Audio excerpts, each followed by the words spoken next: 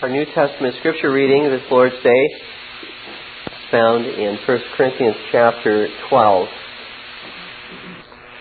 Now concerning spiritual gifts, brethren, I would not have you ignorant. You know that ye were Gentiles, carried away unto these dumb idols, even as ye were led. Wherefore I give you to understand that no man speaking by the Spirit of God calleth Jesus accursed, and that no man can say that Jesus is the Lord but by the Holy Ghost. Now there are diversities of gifts, but the same Spirit. And there are differences of administrations, but the same Lord. And there are diversities of operations, but it is the same God which worketh all in all. But the manifestation of the Spirit is given to every man to profit withal. For to one is given by the Spirit the word of wisdom, to another the word of knowledge by the same Spirit, to another faith by the same Spirit, to another the gifts of healing by the same Spirit, to another the working of miracles, to another prophecy, to another discerning of spirits, to another divers kinds of tongues, to another the interpretation of tongues. But all these worketh that one in the selfsame Spirit, dividing to every man severally as he will. For as the body is one, and hath many members, and all the members of that one body, being many, are one body, so also is Christ. For by one Spirit are we all baptized into one body, whether we be Jews or Gentiles, whether we be bond or free, and have been all made to drink into one Spirit. For the body is not one member, but many. If the foot shall say, because I am not the hand, I am not of the body, is it therefore not of the body? And if the ear shall say, because I am not the eye, I am not of the body, is it therefore not of the body? If the whole body were an eye, where were the hearing? If the whole were hearing, where were the smelling? And now hath God set the members, every one of them, in the body, as it hath pleased him. And if they were all one member, where were the body? But now are they many members, yet but one body. And the eye cannot say unto the hand, I have no need of thee, nor again the head to the feet, I have no need of you. Nay, much more, those members of the body which seem to be more feeble are necessary. And those members of the body which we think to be less honorable, upon these we bestow more abundant honor. And our uncomely parts have more abundant comeliness. For our comely parts have no need, but God hath tempered the body together, having given more abundant honor to that part which lacked, that there should be no schism in the body, but that the members should have the same care one for another. And whether one member suffer, all the members suffer with it. Or one member be honored, all the members rejoice with it. Now ye are the body of Christ, and members in particular. And God hath set some in the church, first apostles, secondarily prophets, thirdly teachers, after that miracles, then gifts of healing, helps, government, diversities of tongues. Are all apostles? Are all prophets? Are all teachers? are all workers of miracles? Have all the gifts of healing? Do all speak with tongues? Do all interpret? But covet earnestly the best gift, and yet show I unto you a more excellent way. The Lord bless His word this day as it has been read, and shall be read, and as it shall be preached. Our text for this Lord's Day is found in Proverbs chapter 30, verse 4, where we read these words: Who hath ascended up into heaven, or descended? Who hath gathered the wind in his fist? Who hath bound the waters in a garment? Who hath established all the ends of the earth? What is his name? And what is his son's name? If thou canst tell. The Jewish people in general rejected their Messiah, the Lord Jesus Christ. Their leaders judged him worthy of death before their Sanhedrins.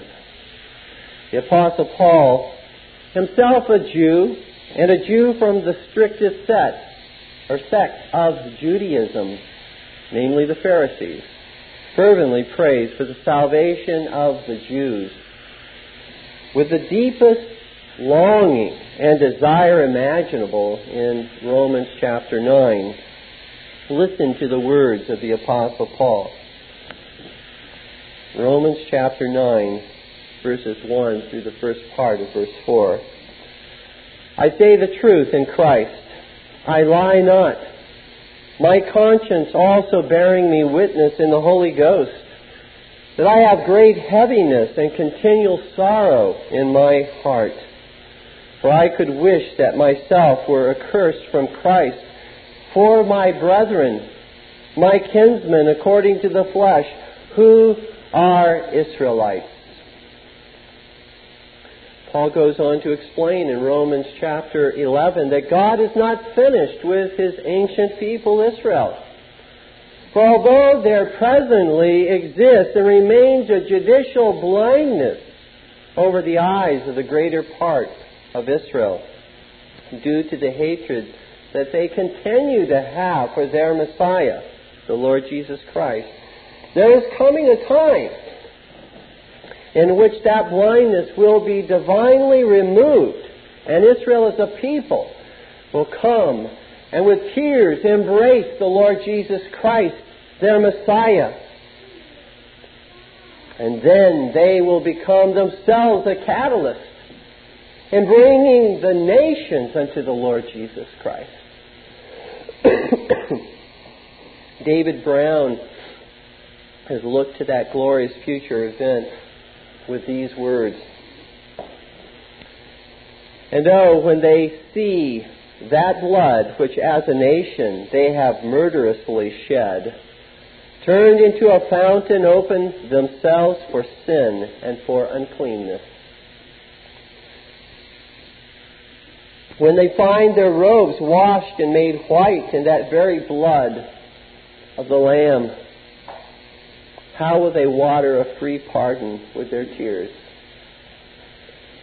How they will be disposed to explain to their Gentile brethren everywhere, "Come here, all ye that fear God, and I will declare what He hath done for my soul."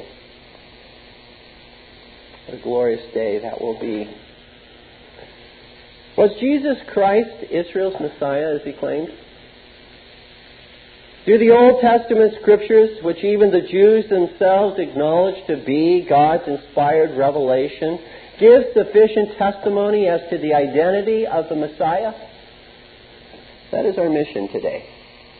Let us seek to answer the following three questions this Sabbath day. First, who is this Son in Proverbs 30, verse 4? Second, what are the offices given to this Son? And thirdly, Is this Son in Proverbs 30, verse 4, the Christ of the New Testament Scriptures? Who is this Son, first of all, that we find in Proverbs 30, verse 4? One of the supreme reasons Jews reject Jesus Christ as their Messiah, even today, is due to Christ's claim to be the Son of God. In John chapter 19, verse 7, when Christ appeared before the Sanhedrin of the Jews,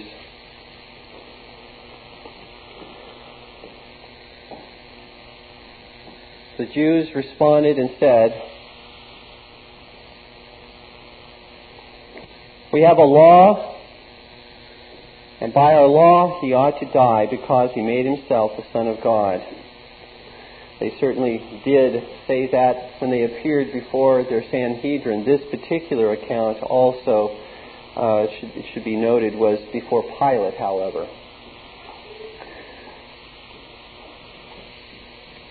The Jews of that time rightly understood, dear ones, Christ's claim to be the Son of God was not a claim wherein Christ made himself inferior to God the Father in nature, in power, or in glory. But rather, it was a claim wherein he made himself equal to God the Father in nature, in power, and in glory. In John 5:18, the Jews clearly understood what Jesus meant by calling God his Father in a very unique way, thereby calling himself the Son of God in a very unique way.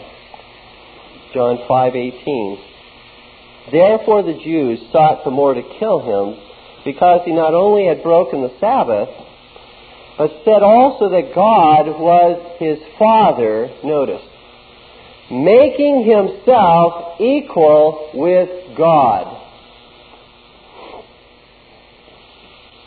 You see, dear ones, the claim of Christ to be the Son of God presented major theological problems to the blinded minds of the Jews.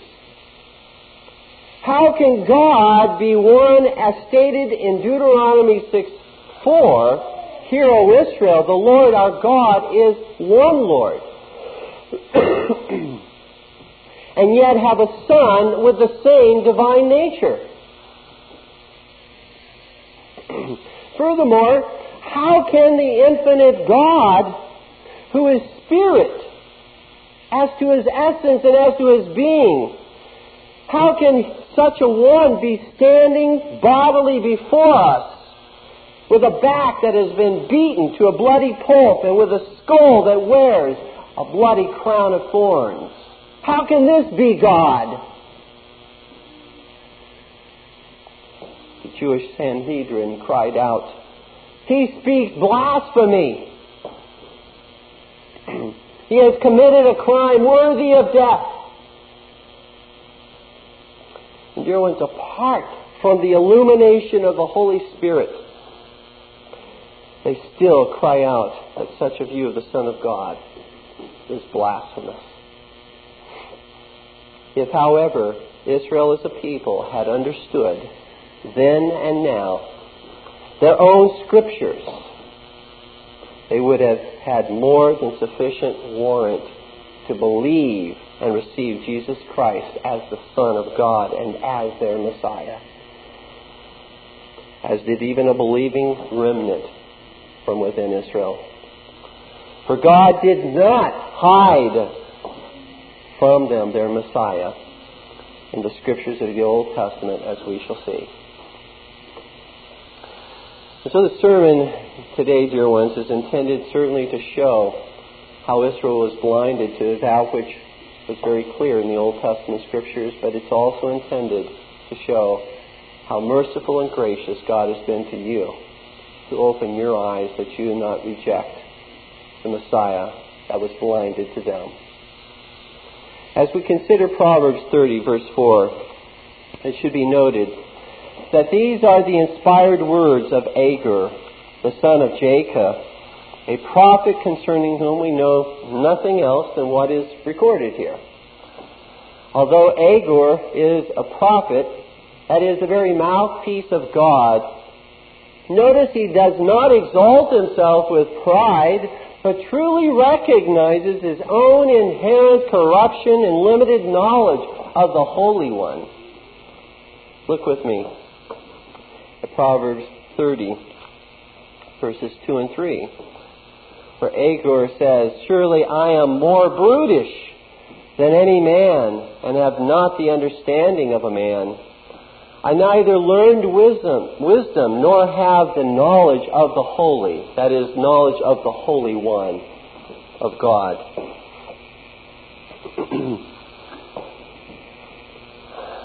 How we must continually hear the words of God through the Apostle Paul. "Knowledge puffeth up, but charity edifieth."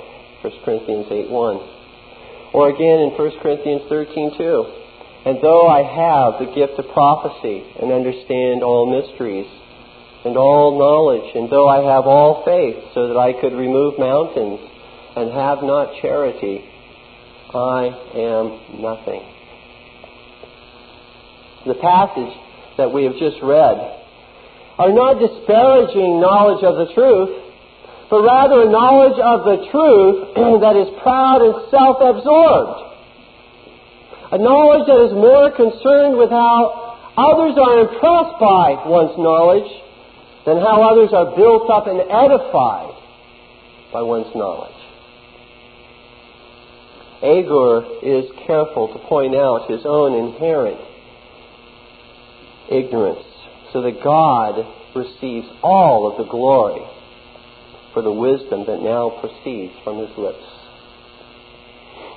Jonathan Edwards aptly pointed out how that when a Christian grows in grace, he tends to see more and more of his own imperfection, more and more of his own corruption, more and more of his own imperfection and ignorance. He says this: "True grace is of that nature that the more a person has of it with remaining corruption, the less does his goodness and holiness appear, in proportion not only to his past but present deformity, in the sin that now appears in his heart, and in the abominable defects of his highest and best affection." This was what Agur was saying, in effect. Though a prophet, I see how weak, how ignorant, how corrupt I am by nature. It is only and always the grace of God. And I only can prophesy because God has put these words of wisdom within my heart. Is it any wonder that Agur or any man is without knowledge of the Holy One? That is, inherently and naturally without knowledge of the Holy One? Is it any wonder that that's the case when we consider how great this Holy One is? For consider the infinite greatness of God, this Holy One, in the four following questions that we find here. First of all, in verse 4, "Who hath ascended up into heaven or descended?"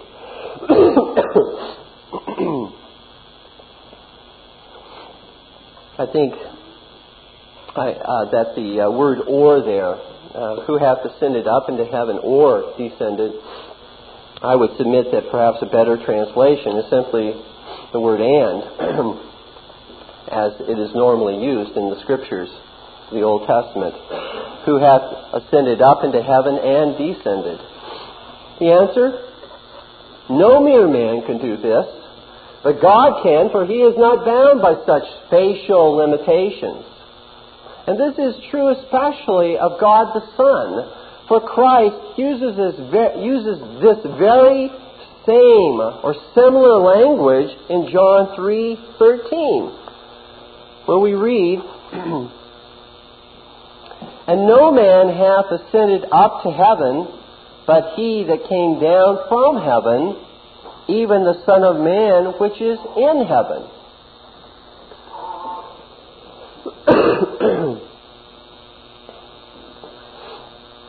It is as if Christ said here in John 3:13, "No man has gone up, but he that came down, even he who is at one and the same time both up and down." You see, this is pointing out Christ as to his divine nature, that he was omnipresent, that he was all places at the same time, without boundaries, without limitations as to space.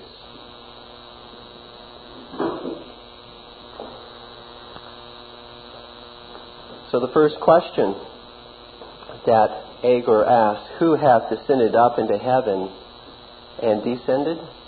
No mere man, God alone. Secondly, "Who hath gathered the wind in his fists?" The answer? Certainly no mere man, but God alone again.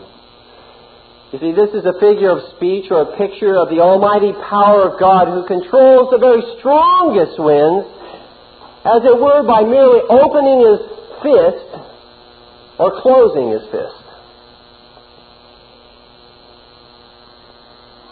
Someone who can control hurricanes and tornadoes by simply that, according to this picture, is one who is omnipotent, all-powerful, the one true living God. The third question, "Who hath bound the waters in a garment?" The answer, again, no mere man, but God is able to do so. Here, garment signifies the clouds of heaven, in which waters are bound by God, according to Job 38, verses 8 through 11. He binds up the waters and brings the waters as he wills. He sends the rain, and every drop that falls from heaven is a drop that falls from God's garment, as it were. And if it's a torrential flood, it comes because God opens up his garment in heaven. And fourthly, "Who hath established all the ends of the earth?" The answer, again, certainly no mere man, for God alone has set the boundaries of this earth. He has determined how far the seas will flow. He has established the mountains, and even all the inhabitants upon the face of the earth, to the most extreme parts of the earth. He has established and set boundaries over them.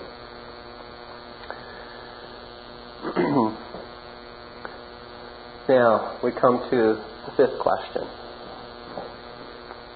In Proverbs 30, verse 4, "What is his name, and what is his son's name, if thou canst tell?" Who can do all of these mighty acts? Tell me, if you can, what is his name or his son's name?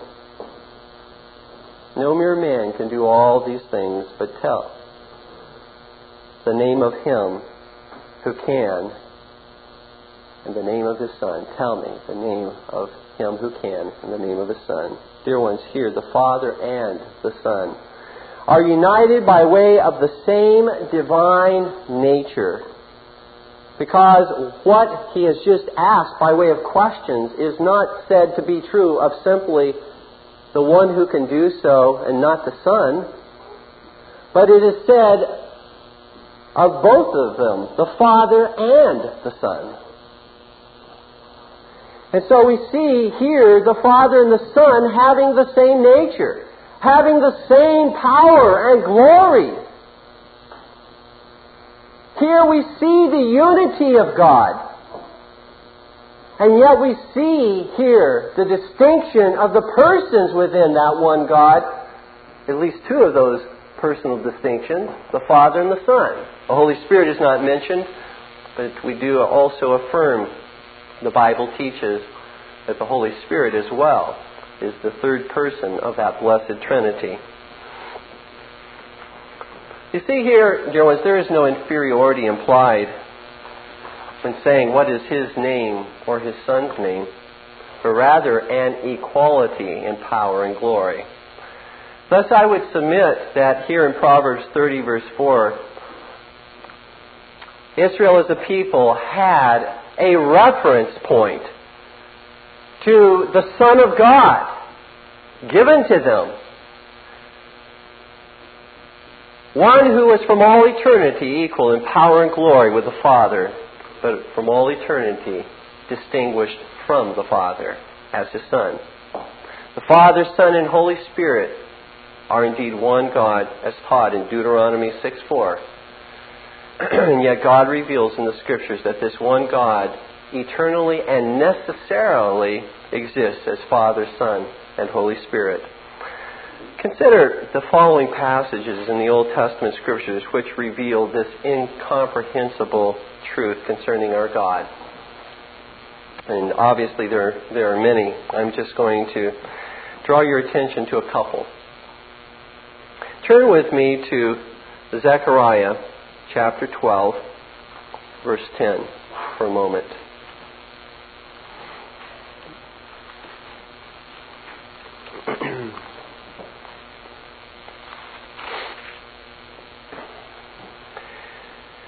Here we find a prophecy concerning the restoration of Israel, how God will deliver them when it just appears that they are at the point of extinction, being completely wiped out by their enemies. And God will come, and He will bring upon Israel a spirit of mourning and grief and sorrow. And here we find out what that sorrow and that grief has reference to. I'll begin with verse 9. And it shall come to pass in that day that I will seek to destroy all the nations that come against Jerusalem. And I will pour upon the house of David and upon the inhabitants of Jerusalem the spirit of grace and of supplications. And they shall look upon me, whom they have pierced, as they shall mourn for him as one mourneth for his only son, and shall be in bitterness for him as one that is in bitterness for his firstborn.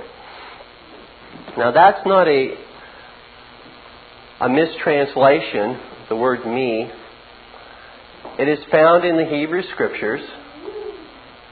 They shall look upon me, whom they have pierced. Now who is the me? Well, who's speaking here? Who has been speaking throughout this particular chapter? Is it the prophet that is referred to, that they'll look upon me, the prophet, who's been pierced? No, it can't be the prophet. Is it Israel themselves? Well, it's not Israel that's going to look upon Israel, whom Israel has pierced. It must be something or someone other than Israel. If you simply want to follow through this chapter, and again, I won't take the time, but from verse 1, very clearly it begins, the burden of the word of the Lord for Israel, saith the Lord, that is Jehovah. And then in verse 2, behold, I will make Jerusalem a cup of trembling. Verse 3, in that day will I make Jerusalem a burdensome stone for all people. In verse 4, in that day, saith the Lord, I will smite every horse with astonishment. In verse 6, in that day will I make the governors of Judah like an hearth of fire among the wood.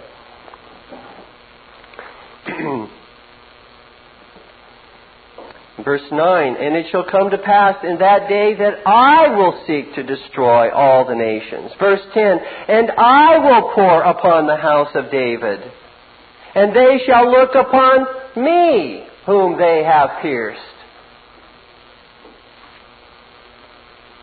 Here is a very clear reference in the Hebrew Scriptures that Jehovah would be pierced. How can that be? Jehovah is an infinite spirit.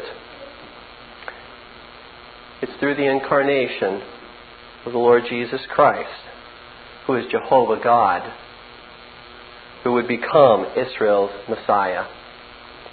The Word became flesh and dwelt among us. John 1:1 says, He came unto His own, and His own received Him not. John 1:11. He came to Israel as a Savior to deliver them from their sins, but what did they do? They condemned Him to death for claiming to be the Son of God and had Him pierced through. And after He had breathed His last breath, He was pierced by the Roman guards. Here we find this same Son referred to in Proverbs 30, verse 4,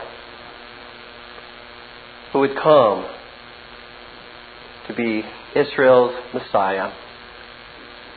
He would be pierced, but He who would be pierced was Jehovah God. Consider also a second prophecy concerning the Son of God in Isaiah 9:6.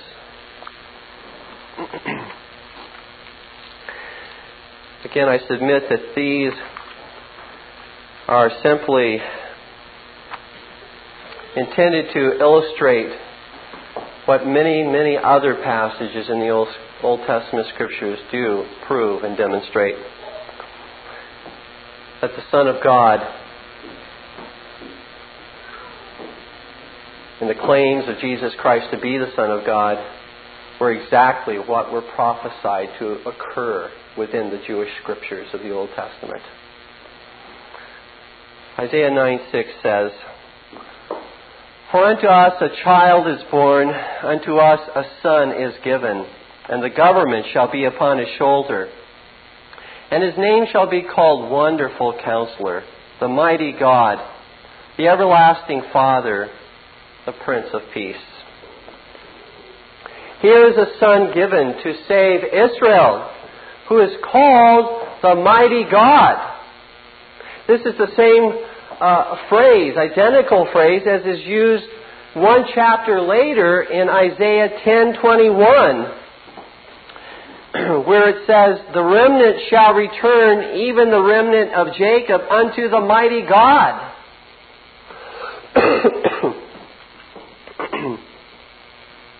He is also called the Everlasting Father, which does not mean that the Father and the Son are the same person, but rather that the Son of God is a Father to His people from all eternity. The Son of God is not in a father-son relationship, as it were, with His own Father, but He has that relationship with His people in caring for them, in preserving them, in providing for them, in redeeming and governing them. As we see, the same term is used of Joseph in Genesis 45:8.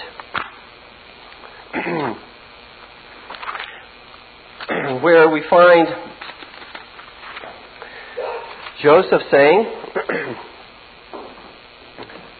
speaking here to his brethren, who now know who he is, he's revealed his identity to them. And he says, So now it was not you that sent me hither, but God. And He hath made me a father to Pharaoh, the Lord of all his house, and a ruler throughout all the land of Egypt. You see, that's the sense in which it is used in Isaiah 9:6, when it says that He is the everlasting Father to His people, not to His Father, or not that He is one person with the Father. But note here that this Son is everlasting. He is the everlasting Father. He is eternal. Just as we find in Isaiah chapter 40. The same word, everlasting, used many times in the Old Testament, but here is again one case in point. Isaiah 40, verse 28. Hast thou not known? Hast thou not heard that the everlasting God, the Lord, the Creator of the ends of the earth, fainteth not, neither is weary? There is no searching of His understanding. You see, dear ones, if it were not for the spiritual blindness of Israel, they could not have failed to understand that their Messiah would be the eternal Son of the living God, come in flesh to redeem them. They would not have missed that. They were not blind, but they were blinded to that particular truth. Dear ones, do you have eyes to see what Israel in her blindness did not see concerning the Son of God? How blessed you are to see, for it is not due to your wisdom or your knowledge, as Agur says, but due to God's mercy and grace, who gave you sight. Let us fervently pray that this spiritual blindness that pervades Israel at this time may soon be removed from their eyes, that they may come to their Messiah, whom they falsely condemned to death for blasphemy. Let us move on then to the second main point. What are the offices given to the Son? As we consider the same Scriptures to which Israel of old had access, we see that their Messiah, whom we have already identified as the Son of God, would function as a mediator between God and man in order to bring reconciliation between a holy God and sinful man. As mediator on behalf of His people, whom He would save from sin and death and hell, the Messiah, which is the Hebrew equivalent to Christ, which simply means the anointed one. The Messiah holds the offices of prophet, priest, and king. Now, were these offices foretold of old concerning the Messiah?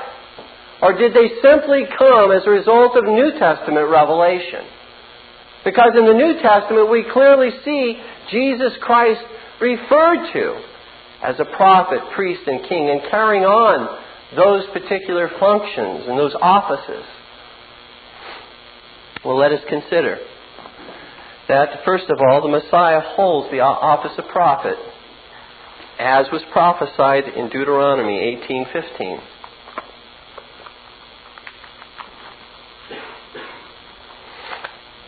There we hear these words. The Lord thy God will raise up unto thee a prophet from the midst of thee, of thy brethren, like unto me. Moses is speaking, obviously. Like unto me. Unto him ye shall hearken.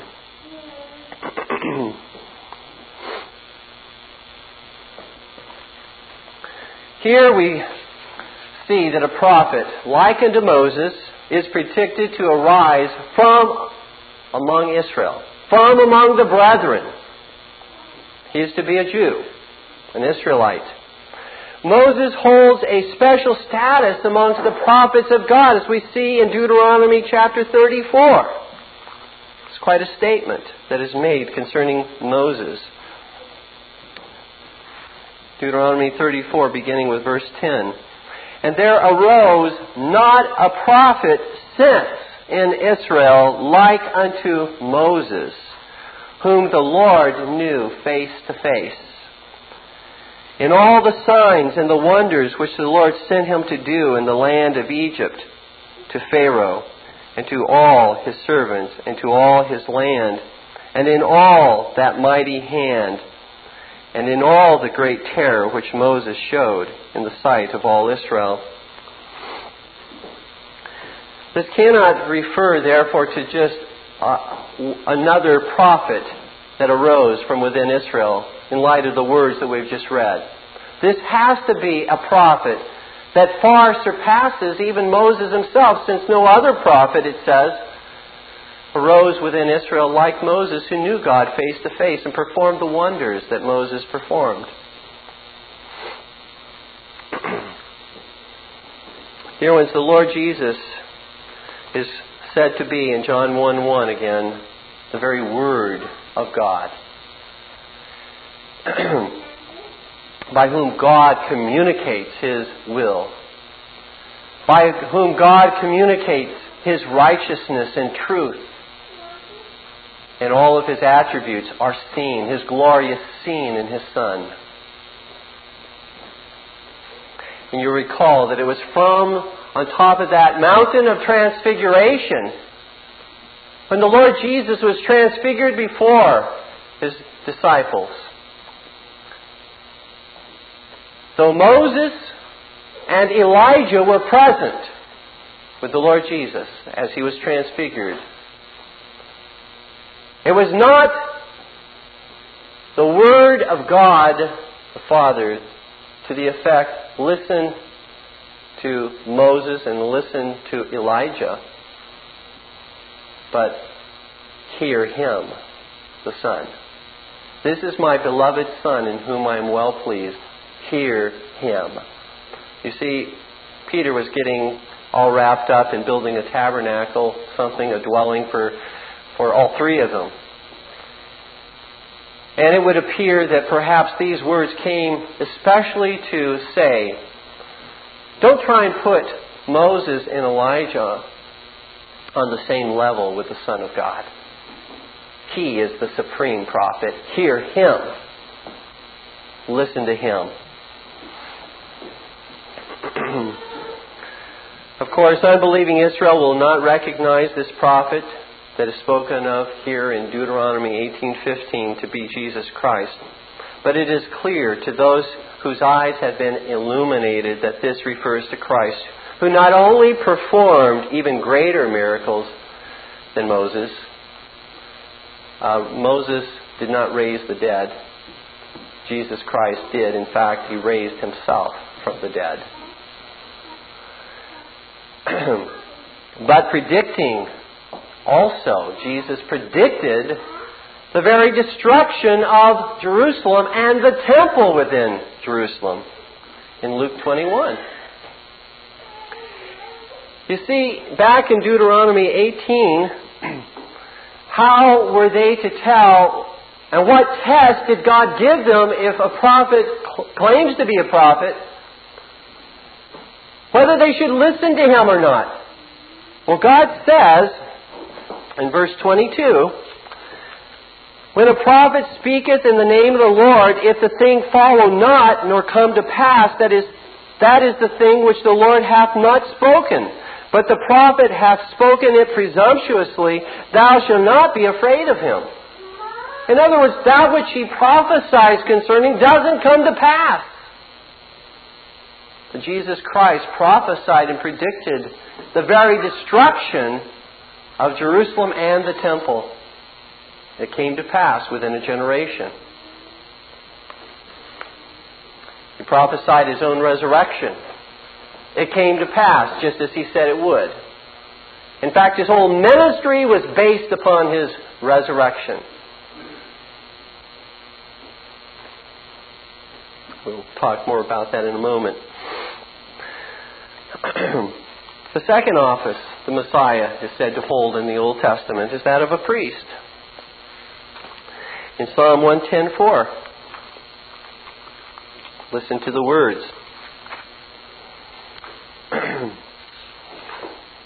of David, where it says, this is a psalm of David. Listen to the very words that are spoken here. The Lord hath sworn and will not repent, thou art a priest forever, after the order of Melchizedek. A priest forever, after the order of Melchizedek. Melchizedek means literally king of righteousness. Thus, this absolutely unique priest would also be a king. Something basically unheard of in the Old Testament. unlike any other Levitical priest. Furthermore, this priest will be a priest forever, which rules out mere mortal priests who die and remain in the grave. Do not the New Testament Scriptures declare Jesus Christ to be such a priest? For this priest, after the order of Melchizedek, offered his own life, dear ones, as the sacrifice of all sacrifices in order to once and for all atone for the sins of his elect. According to Hebrews chapter 7, verse 27, where we see this priestly ministry of Christ very clearly indicated. Where it says, who needeth not daily as those high himself. As a priest, he offered himself up as that sacrifice. And dear ones, as an everlasting priest, he is able to save to the uttermost all those who come to him, for he ever liveth to make intercession for them. Ever liveth to make intercession, according to Hebrews 7:25. Have you not only heard today, dear ones, that Jesus Christ is such a priest? Have you done more than merely hear this wondrous truth as it comes from this pulpit, as it comes from your parents or from friends? Have you done more than simply hear? Have you received and come to this high priest? Have you come and received him alone for your eternal salvation, his righteousness, his forgiveness, and his life? He invites all those who know they are ungodly today to come unto him. Any who say, no, I'm not ungodly, you're prohibited from coming to Christ. Only those who affirm and acknowledge they're ungodly are invited to come to Christ today. So if you fall into that category, Christ invites you to come unto him and to receive forgiveness and righteousness and life. The third office from the Old Testament, which the Messiah holds, is that of a king. And I would ask you to turn to a passage we looked at a moment ago, Isaiah chapter 9. And we read verse 6, which identifies this person as the mighty God, the everlasting Father, the Prince of Peace. But notice what verse 7 says. Of the increase of his government and peace there shall be no end upon the throne of David and upon his kingdom, to order it and to establish it with judgment and with justice from henceforth, even forever. The zeal of the Lord of hosts will perform this.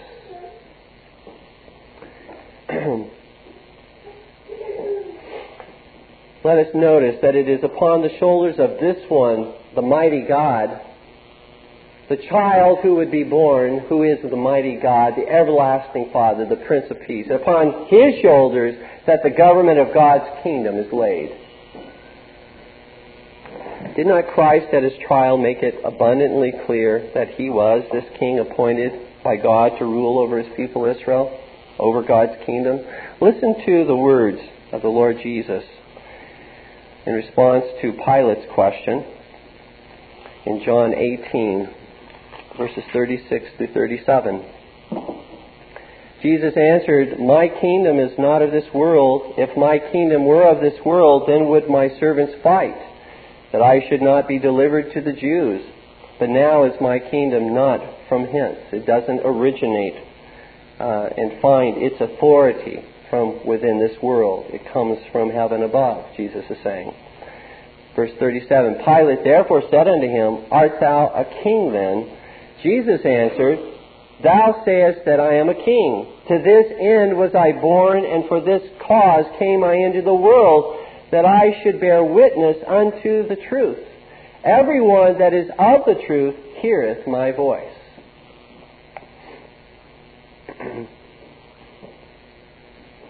Here, when he proclaimed that he was the king that was prophesied long ago.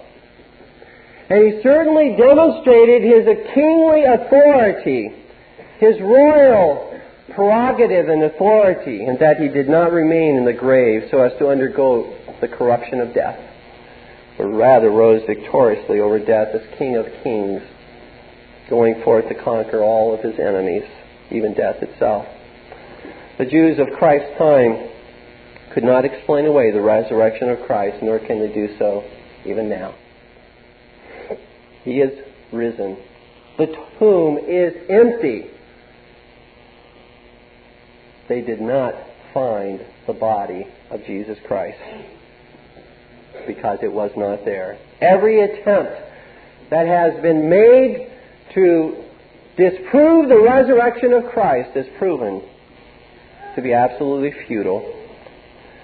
The disciples, dear ones, could not have stolen the body of Christ from that grave, for there was a Roman guard situated at that particular grave. The tomb was sealed. How could they have remained asleep while they rolled away a stone and took the body? To fall asleep was to incur the death penalty. Roman soldiers would not have fallen asleep on such an assignment. The disciples, furthermore, didn't have the courage. They had fled. They had run in haste. They were afraid. They were cowards. And all of a sudden they had the courage to come and to roll the stone away so that the soldiers who were camped right around it could not hear them. And to do this, knowing that to do so on their parts would bring about their own death. Dear ones, the answer is that the grave is empty because Jesus rose from the grave. And he will, by his power and by his grace, dear ones, subdue the enemies within and without. He will usher in his kingdom of peace by means of a gospel of peace. The last main point, very briefly, is this. It's in the form of a question again. Is this Son in Proverbs 30, verse 4, the Christ of the New Testament? Yes, without equivocation, this Son, addressed in Proverbs 30, verse 4, is the Christ of the New Testament. He is the Messiah of the Jews and the Savior of the Gentiles. And I want to give to you in closing, and again, this could be multiplied, but I just want to give to you 3 particulars that point to Christ being this Messiah in the New Testament. Consider the time in which this Messiah was to come to the earth and to live, because that is told and given to us in Daniel chapter 9, verses 24 through 27, where it says that God has appointed 70 weeks for his people Israel, in which to accomplish very specific things.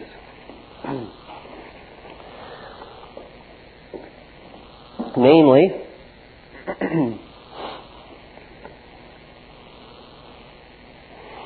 to finish the transgression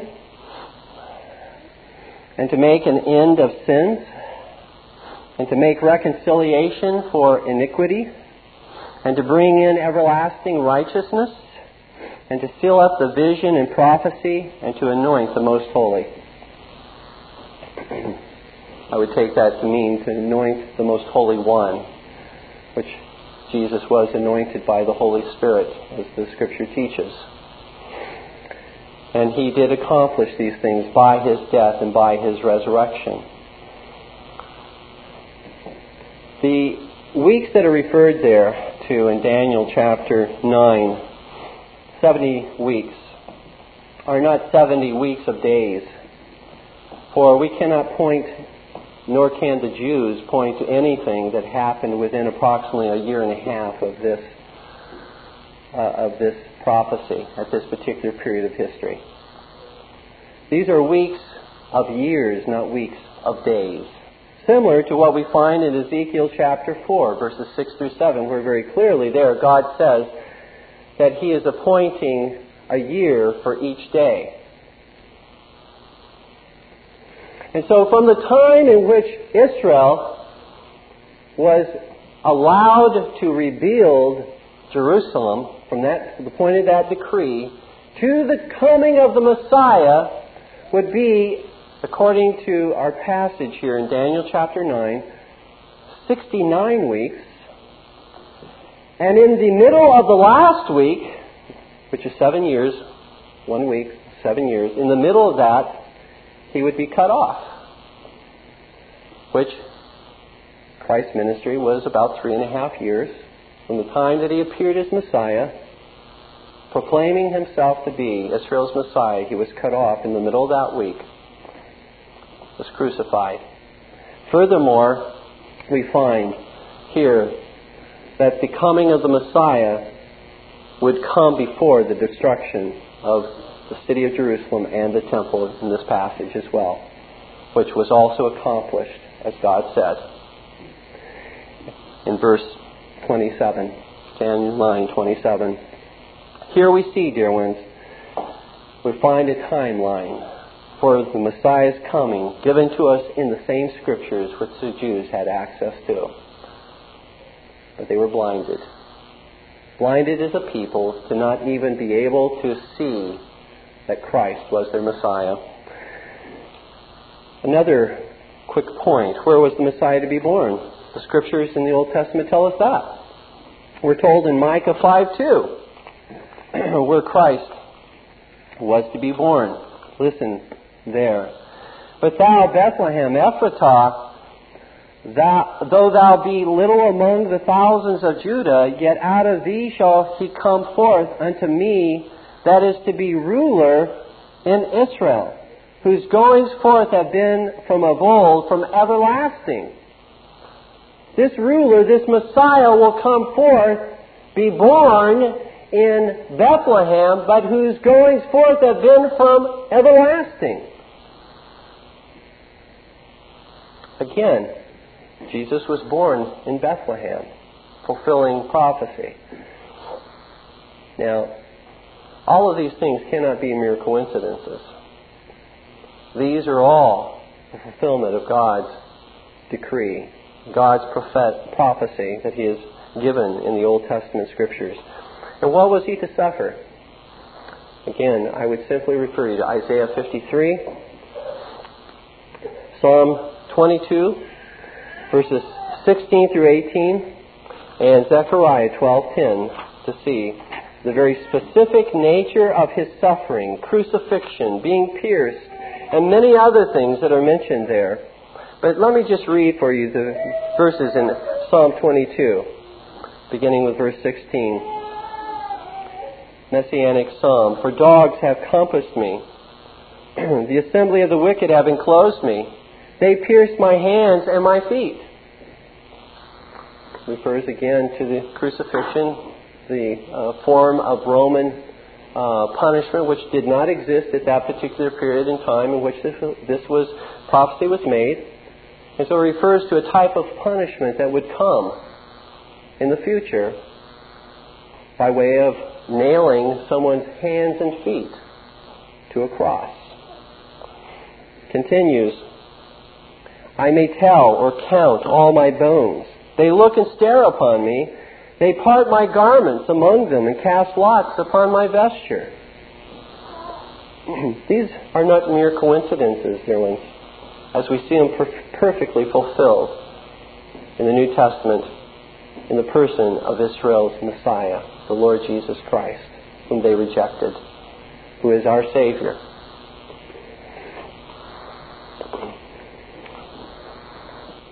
We could go on and on with many such prophecies that were fulfilled in Christ, but we won't. Sufficient, I believe, has been demonstrated to indicate very clearly Jesus Christ was the promised Messiah. He is the promised Messiah. He is alive.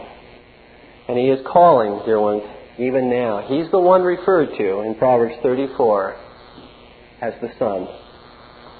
Israel turned its back upon this Son, upon their Messiah, will you do the same today?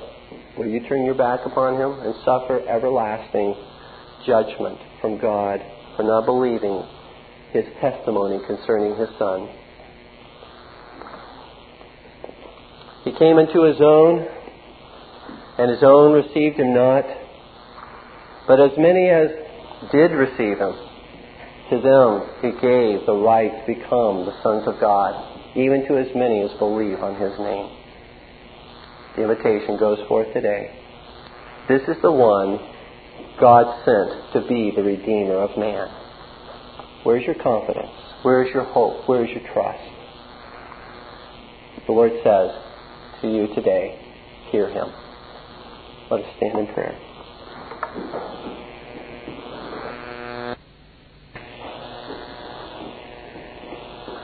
Our Heavenly Father, we do glory in the fact that our eyes have been opened, that we are not like Israel of old, whose minds and eyes were closed. But, O Lord our God, we do look forward to that time when Thou will yet open the minds and the eyes of Israel so that they will embrace, they will go forth and the spirit of mourning and grieving and weeping will overcome them as they consider that they have slaughtered and had put to death their own Messiah who came to save them from their sins and offered his blood, his life, as an atonement for his elect people. We pray, our Father, that Thou would give to us great encouragement this day, that Thou wilt, even as Thou did fulfill all of those prophecies concerning Christ coming the first time, that Thou wilt fulfill all of the prophecies concerning Christ coming to his people Israel and coming to the nations of this world to draw all unto himself. Let us, Lord, therefore not give way to fear and doubt.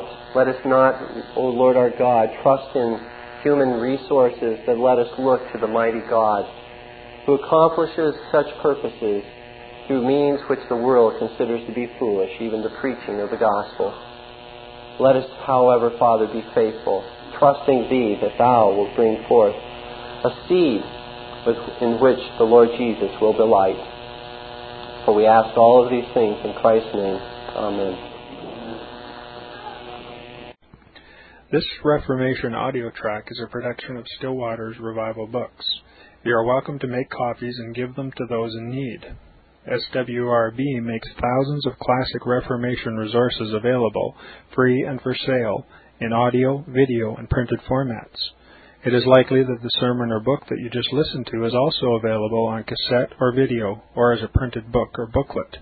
Our many free resources, as well as our complete mail-order catalog, containing thousands of classic and contemporary Puritan and Reformed books, tapes, and videos at great discounts, is on the web at www.swrb.com.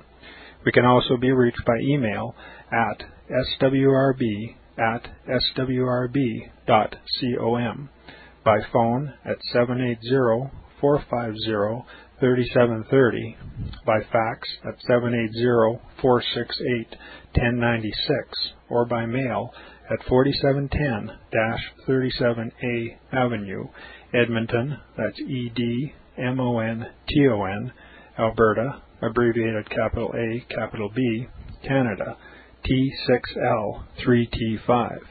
You may also request a free printed catalog. And remember that John Calvin, in defending the Reformation's regulative principle of worship, or what is sometimes called the scriptural law of worship, commenting on the words of God, which I commanded them not, neither came into my heart, from his commentary on Jeremiah 7:31, writes, God here cuts off from men every occasion for making evasions, since he condemns by this one phrase, I have not commanded them, whatever the Jews devised. There is then no other argument needed to condemn superstitions than that they are not commanded by God. For when men allow themselves to worship God according to their own fancies, and attend not to his commands, they pervert true religion. And if this principle was adopted by the papists, all those fictitious modes of worship, in which they absurdly exercise themselves, would fall to the ground. It is indeed a horrible thing for the papists to seek to discharge their duties towards God by performing their own superstitions. There is an immense number of them, as it is well known, and as it manifestly appears.